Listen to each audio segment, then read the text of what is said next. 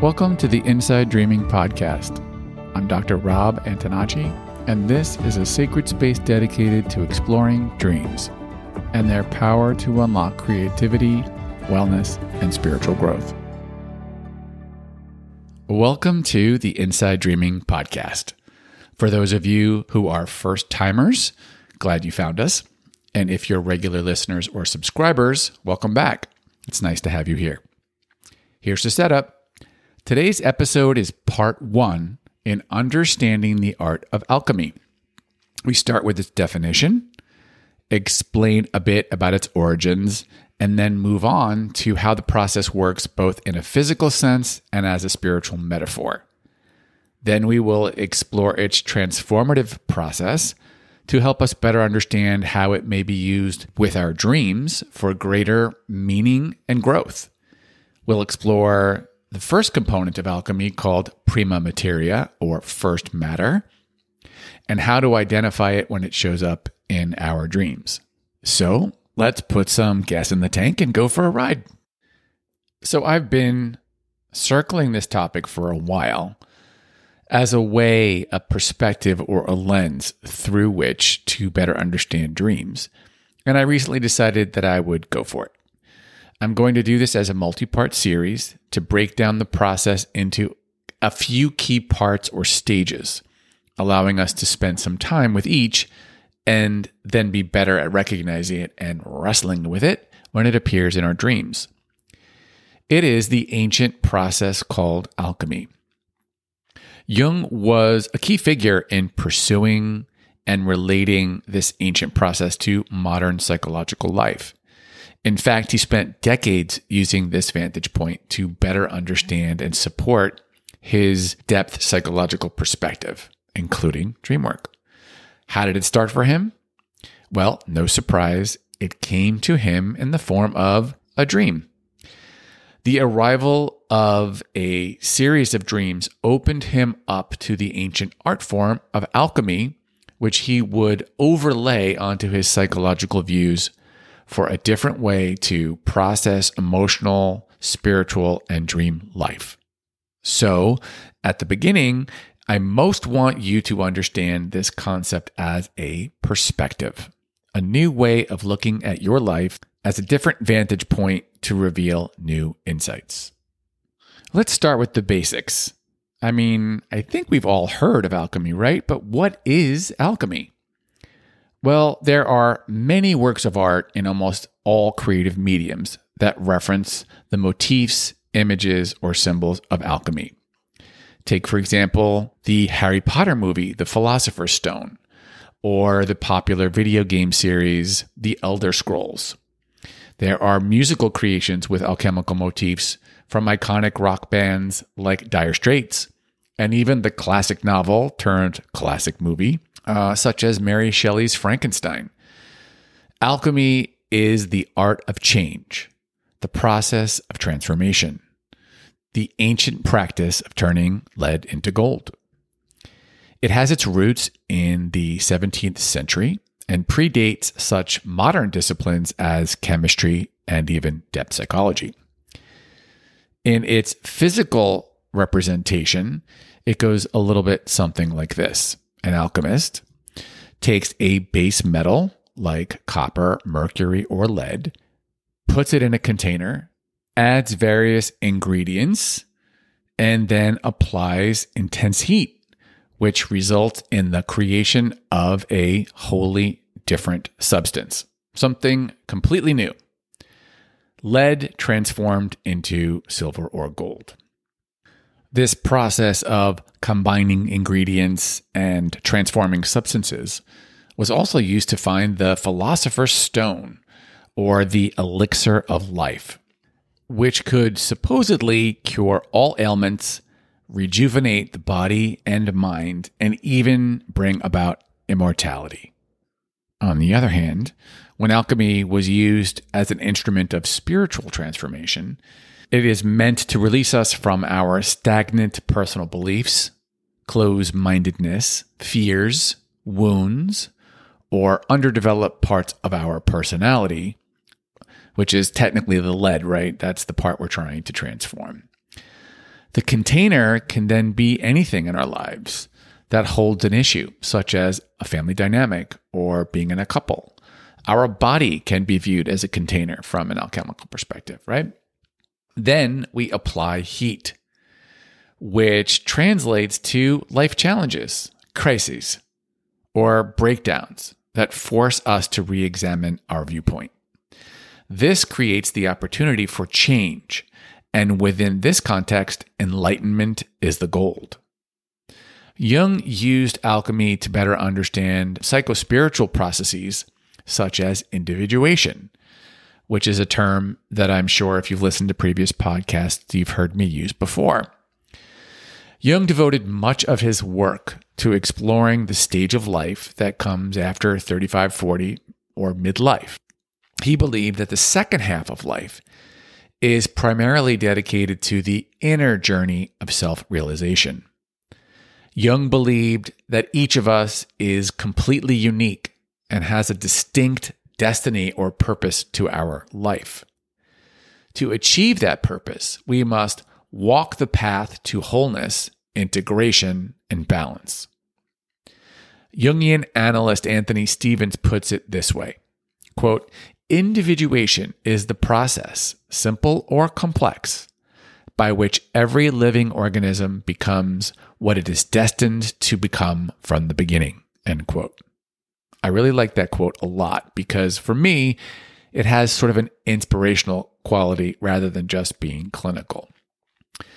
And it is absolutely no surprise to any of you that have listened to previous podcasts that Jung's individuation process is heavily supported by, you guessed it, dreams. It is with our dreams that we glimpse nightly into the unconscious, at what might need tending within each of us in order to become personally enlightened. Dreams wake us up and get us back on our right and true path when we've lost our way and we have invested more in our ego life than our higher self or our psyche. So both dreams and the metaphor of alchemy serve as important tools for our growth, change, and transformation. But they don't have to be used as two separate approaches. They can actually be used together to create yet another way of unlocking the messages of our dreams. In fact, Jung noticed that many of his clients had alchemical symbols and images that were showing up in their dreams without having any knowledge of alchemy at all. And as fate would have it, I had an incredibly similar experience myself when I started dream work, maybe 20 years ago. I was wet behind the ears, and I had absolutely no substantive education about the topic. My therapist would continually associate the images of my dreams to alchemy, and it was a real head scratcher for me. I had one such really big dream that had this iconic imagery in it. And after the session was over, I went home, as I did often, to try to educate myself. And I did some reading on the topic. And it was really kind of shocking to realize that the images that showed up in my dreams were exactly like the material that I was reading on the subject. It was letter perfect. It mirrored the mythical process so closely that it sort of kind of freaked me out. I mean, there was no way on earth that I was exposed to this stuff in any of my schooling or life experience, and yet there it was. So close, it was eerie. That's when I realized Jung's concept of the collective unconscious was a legit thing. That we all have this mysterious connection to the collective of human experience. Very cool, but admittedly scary as hell. What I dreamt about in that important dream is also the very first important component of alchemical work. It's called prima materia, or first matter. The ancient philosophers believed that all things came from a single original stuff, this first matter. In many schools of alchemy, and trust me, there are lots and lots and lots of different schools and different viewpoints on what alchemy is and how it works. But in some of those schools, the earth represents prima materia. One such viewpoint believed that the earth spirit was infused with the magic of stars and therefore, quote, could give nourishment to all living things. In fact, even the word alchemy gives us support to this idea. It's derived from ancient Arabic, a word called alchemia, which I'm absolutely bastardizing, I apologize, which literally translates to from the black dirt of the Nile. Any guesses about the image that showed up in that dream that gave me my first big clue that I was having an alchemical dream? Yeah, not that hard, right? I was standing in a field of dark, rich dirt as far as the eyes could see. As an aside, this was particularly powerful because it came in stark contrast to a really long series of dreams that I was having about water. So water dreams, tidal waves, drowning, you name it. And then suddenly, bam, I'm standing in this big, dark field of dirt. And the dirt in the dream wasn't ordinary dirt. I sort of had a sense of it in the dream, but it seemed special. And the color was a big clue, dark and rich, almost like ground coffee or peat moss. The kind of dirt that you put in your garden to make things grow because it's so fertile and nutritious. That's the point.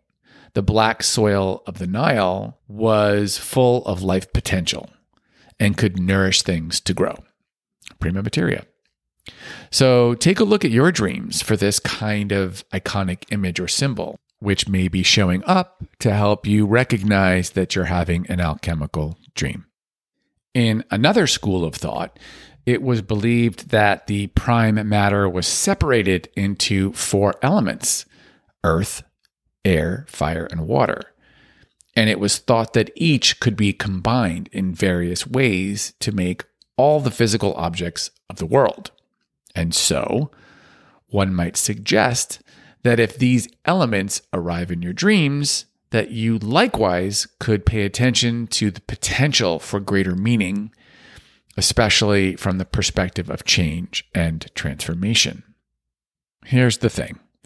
If we have lost our way and dreams are trying to get us to pay attention and bring back balance, if we have become too rigid, fixed in our ways, prima materia showing up in our dream suggests that in order to grow or change, we must first be brought back to an original, undifferentiated state. One way to look at this is illustrated by the Zen practice of the beginner's mind, which is all about dropping expectations or preconceived ideas that we have all gathered with our life experience and adopting instead an open mind, curiosity, and wonder like that of a beginner or a child. So a child is literally undifferentiated in that it is one big ball of potential, right? A clean slate from which we could be anything. Take this dream as an example, okay? I'm standing in a hospital maternity ward looking through the glass window at all of the newborns, and I'm filled with expectation. I look at all these children, and I'm washed over with a sense of peace. And then I realize something. I am one of the children, and I can feel the warmth of a blanket wrapped around me, and I feel safe. This dream can be viewed alchemically as prima materia, or starting over, becoming new so that you may change and transform into something more. The newborn represents the beginning of this alchemical process. The potential for change has arrived. But we also have to realize that letting go is a critical part of the process as well.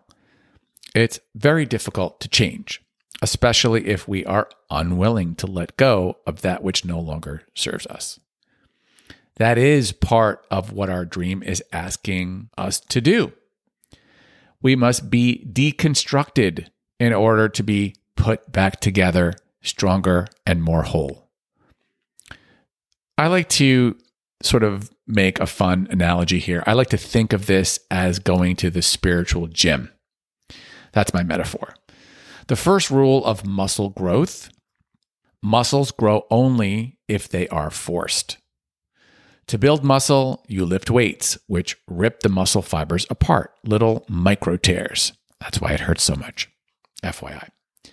The body responds by repairing these tears, and that's what makes muscles stronger and more able to handle the stresses that caused the rips in the first place, aka you build muscle, you get stronger. Spiritual growth and self-realization work pretty much the same way. And that's why crisis is such an amazing catalyst. No one willingly wants to be in or experience crisis, but it arrives to test our mettle and force us to see things differently, opening the door to the possibility of change. It's also why deadlines work so well, because they force us out of our comfort zone because we have to get it done. So that's our first glimpse into alchemy and looking at dreams through the prism of alchemy. Hopefully, you will begin to see some of these symbols and images in your dreams, or maybe you already have. Look for rich, dark soil, or maybe a newborn child, cleansing fires or floods that wipe the land clean. Anything that represents the beginning, an undifferentiated state, or something really new. In the next installment of this topic, we're going to address the stages of alchemy and the colors that they represent. Maybe you've had a dream where the color of something made a really big emotional impact on you. Maybe you've had recurring dreams of that sort of same red car, or maybe you see red barns everywhere. If you have, these colorful images have alchemical potential, because each stage of the alchemical process has colors associated with it. And that's what we're going to explore on the next episode. I hope you found this helpful or maybe even intriguing. You are on your way to becoming the mad dream scientist, an alchemist. So stay tuned. Thanks for joining me for this episode of Inside Dreaming. Remember, you can join our email list so you don't miss future episodes, give us your feedback on today's podcast, or ask a dreaming question you'd like to have answered on air by heading over to InsideDreaming.com. Until next time, sweet dreams.